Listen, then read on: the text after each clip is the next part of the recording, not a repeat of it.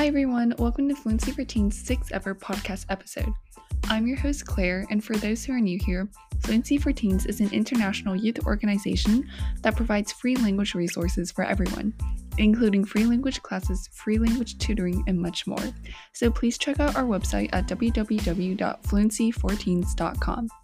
In today's episode, I'll be talking with Kelly in a podcast that she started called Voice to Culture, as well as talking through her experiences as a NISLE abroad scholar in Korea. So without further ado, I hope that you enjoyed today's episode, and please tune in for future episodes as well. Thank you. Just start recording. Okay, hi. So could you maybe introduce yourself? Yeah, of course. So hello again. My name is Kelly, and I am currently a first-year undergraduate student at the University of Southern California, or USC, studying business administration. And I guess some other relevant information would be that I started a podcast called Voice to Culture, which I'm sure we'll get into later. I'm also a 2021 NSLIY finalist, where I got to study abroad in South Korea this summer. And I'm currently working as a National Security Fellow for Girl Security. And as for languages, I speak English, Mandarin, Cantonese, Korean, and Spanish. All right, yeah, that's so cool. So can you maybe talk about like your podcast and what inspired you to start it?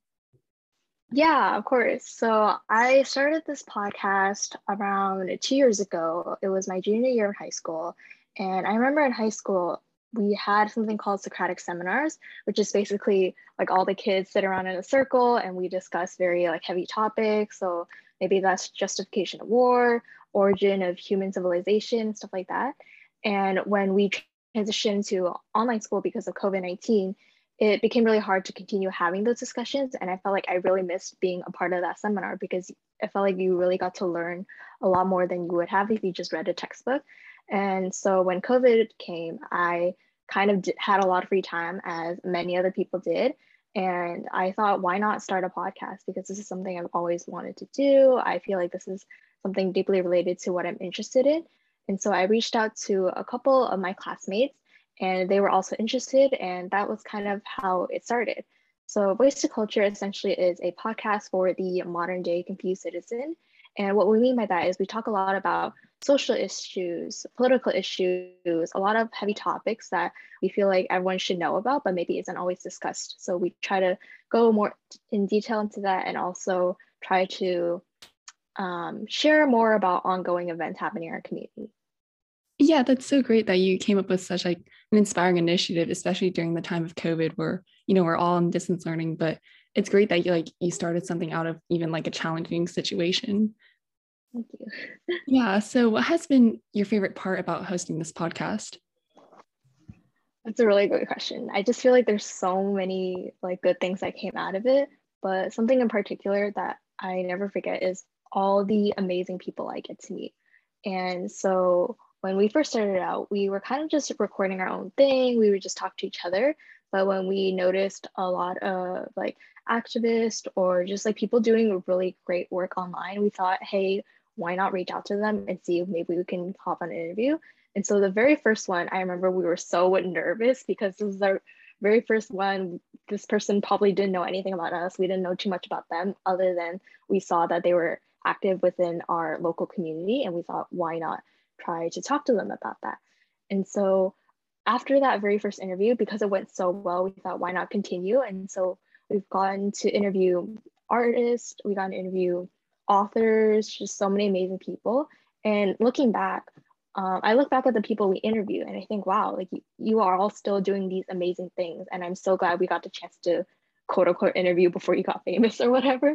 And so I think it's just so interesting hearing what other people have to say from all across the world. It's not even just within the United States. We got to talk to people in Dubai and Canada. And it was just so amazing to be able to kind of cross-culturally and internationally connect with others. Yeah, I can totally agree with that. Starting this podcast on my own too. It's so amazing to like meet people like you. Yeah, I was listening to one of your episodes the other day, and I thought it was so cool. You got to interview people like that. Yeah, it's so great because like you just get to meet people from all over the world, like through this, I don't know, online platform through Zoom. Like, right? it's just, Yeah. yeah. Mm-hmm. So yeah, it's so great that you've got like so many positive, like, I guess, takeaways from your podcast. But have you ever faced any challenges along the way? And like, if so, how did you overcome them? Do I have a lot to tell you? How much time do you have, Claire? No, I'm Plenty. kidding. Yeah, definitely. It's been really rough. I say, especially now, our biggest challenge is kind of just staying connected. So the people I started my podcast with, we all went to the same high school, but now that we're in college and we're all off to different colleges, it's been really difficult trying to find a time to meet again and kind of fall back into the same rhythm. So I would say like biggest challenge is just finding a common time and also holding on to that passion with amongst the five of us. I'd say as we grew up and we graduated high school and we moved on with our own lives, we all kind of found our own interests. And although voice of culture was still a very, very important part of our lives, I think it may be their activism, their advocacy may take up a different form as they're going through their undergraduate careers. I would say for the podcast itself, one of the bigger challenges we had was really not letting the concept of getting viral or having views affect us because we knew that our work was important. And even if we only got 10 views or 20 views or like 10 likes or whatever, it was still important that we talked about it and we were making a difference. So I'm sure like maybe you could relate sometimes too when you feel like, oh, I put so much work into this video Yeah. or into this episode and how come no one's watching it? But I think it's important to remember that just because even if one person watches it, you're that one person is still benefiting from it. Right. Yeah. And eventually, when you do put in the consistent effort and you're making a difference with your work, you're trying to reach out to other organizations to collab and do stuff that's good for your community, you will feel more fulfilled regardless of the numbers. So yeah. Yeah, that's definitely a great way to put it. So, like, why do you think, I guess, since your podcast is like sharing these different perspectives, like, why do you think it's important to share and listen, I guess, to different perspectives, especially on like such hot topics around like, the time of 2020? Yeah, that's a really great question. I think I might have to take a little bit to think about that. I think hmm. So one thing I think that really related to us in the podcast when it came to having diverse opinions is because your opinions can change and maybe a lot faster than you think.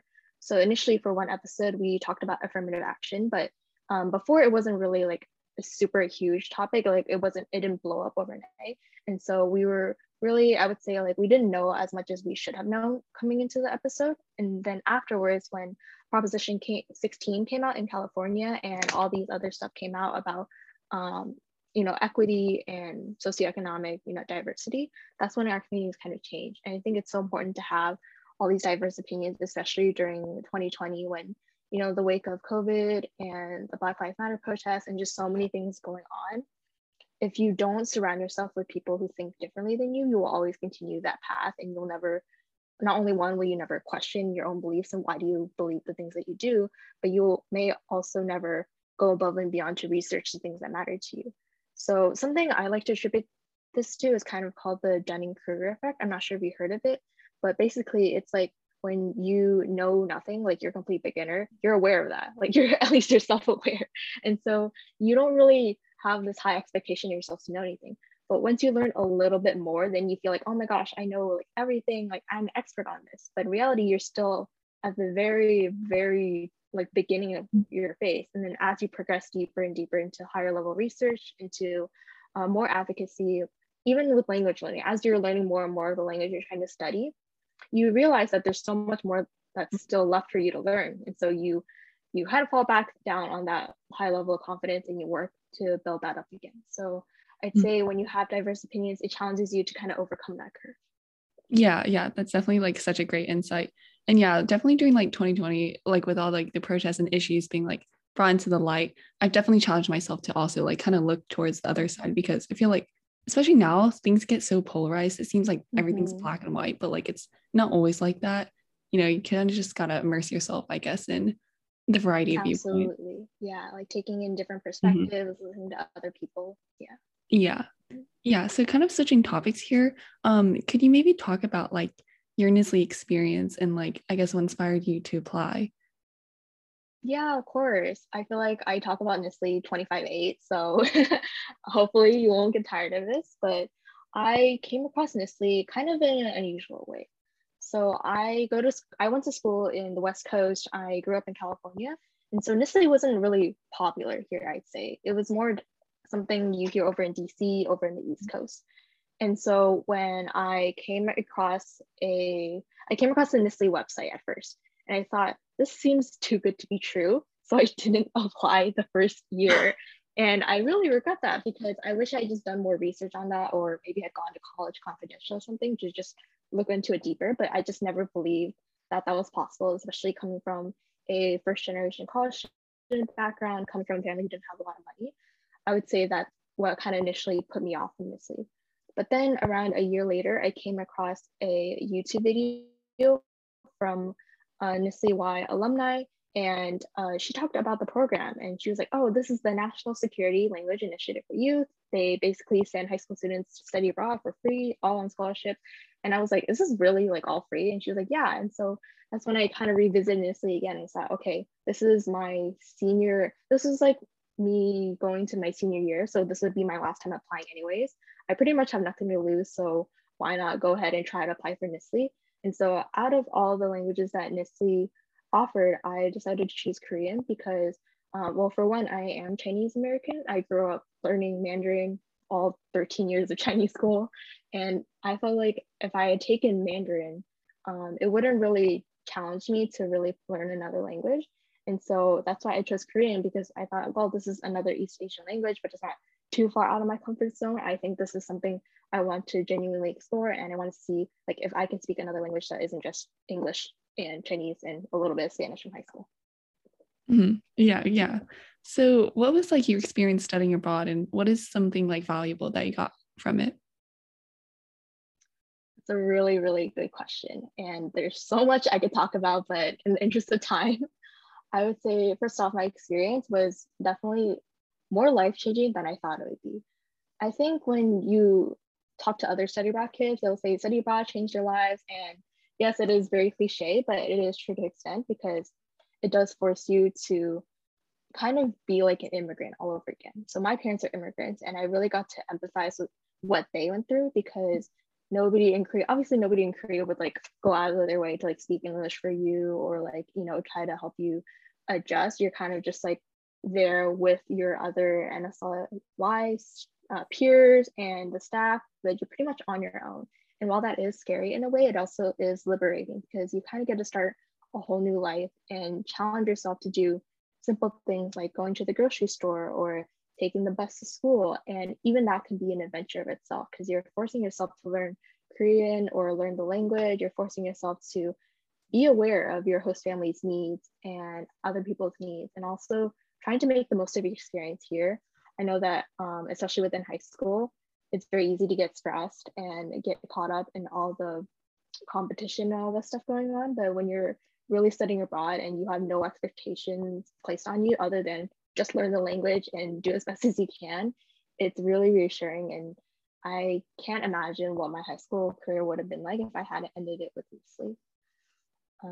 I'd say something really valuable I learned was just how I viewed my own familial relationships. So in Asian culture, especially East Asian, it's very important that you care for your family and you take care of them. And so my parents they're a lot older, and so it's very hard for me to relate to them at times. But when I met my host family, they were surprisingly very young. So I think they were possibly newlyweds and they just had kids, and they had two little host brothers that were like toddler age, and it was so adorable. And just being able to talk with them late at night and be very chill and honest about how school is doing, how my friendships are going, and just stuff that I was going through, it was very comforting. And I felt like if I hadn't studied abroad, I don't think I would have experienced what it was like to live as a daughter for another family. So I'd say my biggest takeaway from Nestle is just like how I learned to interact with other people. And also, even from a career perspective, it kind of made me think, how can I add an international element to what I'm currently studying, which is business? And how can I continue using languages in my everyday life? Mm-hmm. Wow, yeah, that seems like such an incredible experience. Definitely going to inspire me to like apply one day too. Yeah, so can we also talk maybe about like your experience in learning the Korean language and like Yes, why? definitely. hmm Yeah, so when I first applied to NISLE, I knew that I didn't have any previous experience in Korean.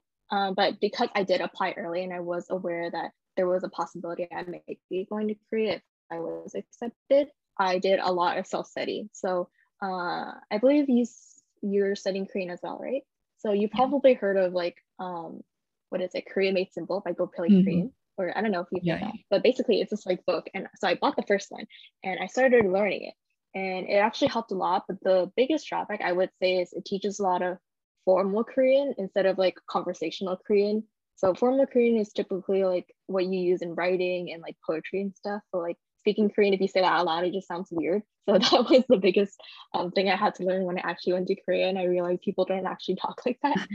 So I did self-study with that book. I tried to use other resources like the Talk to Me in Korean podcast, and just also conversing with other NISLE applicants.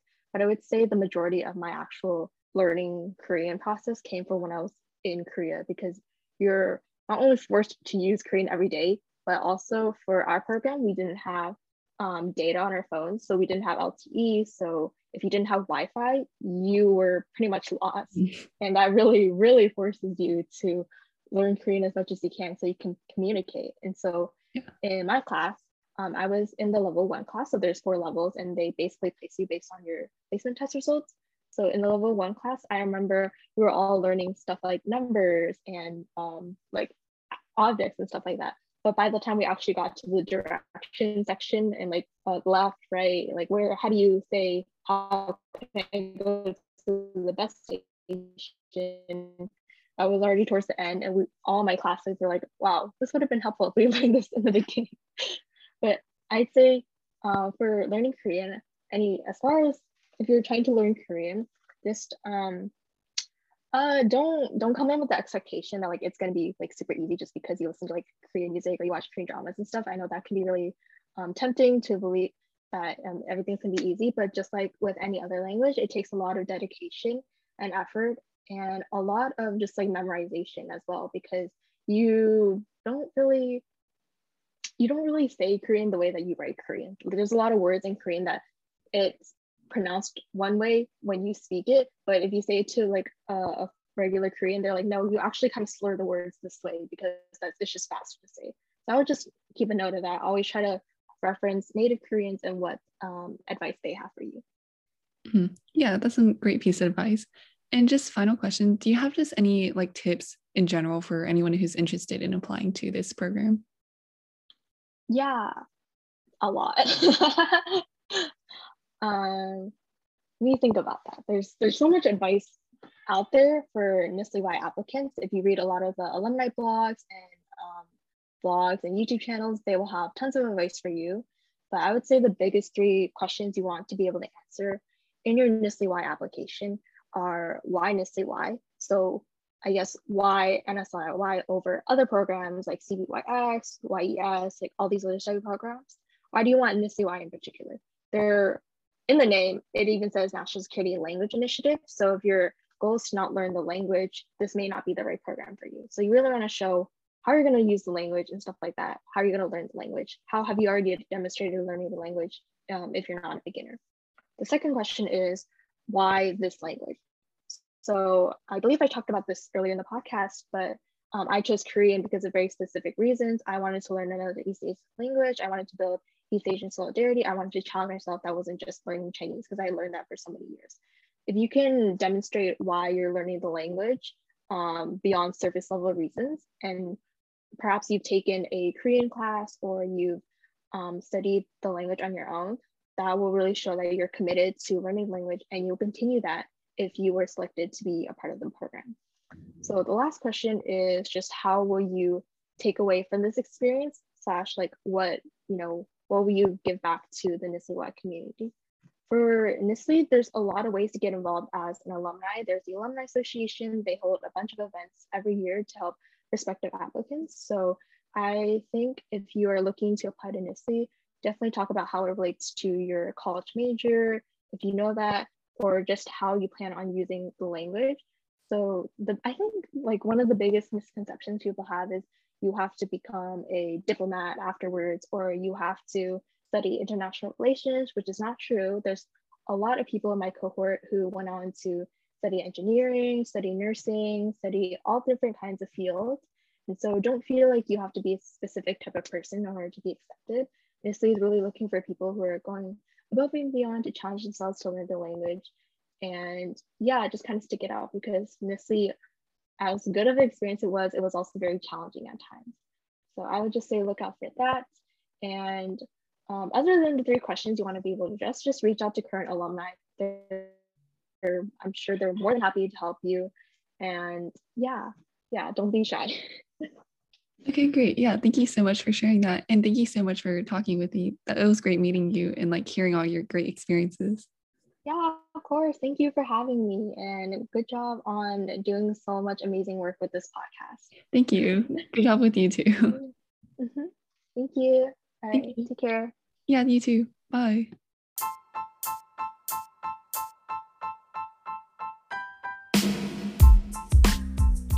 Thank you for tuning in to our 6th ever podcast episode. I hope that you enjoyed today's episode, and if you liked today's episode, please tune in for future episodes as well. And please reach out if you have any topics that you would like to hear about, or if you would like to be interviewed in my episodes as well. Thank you.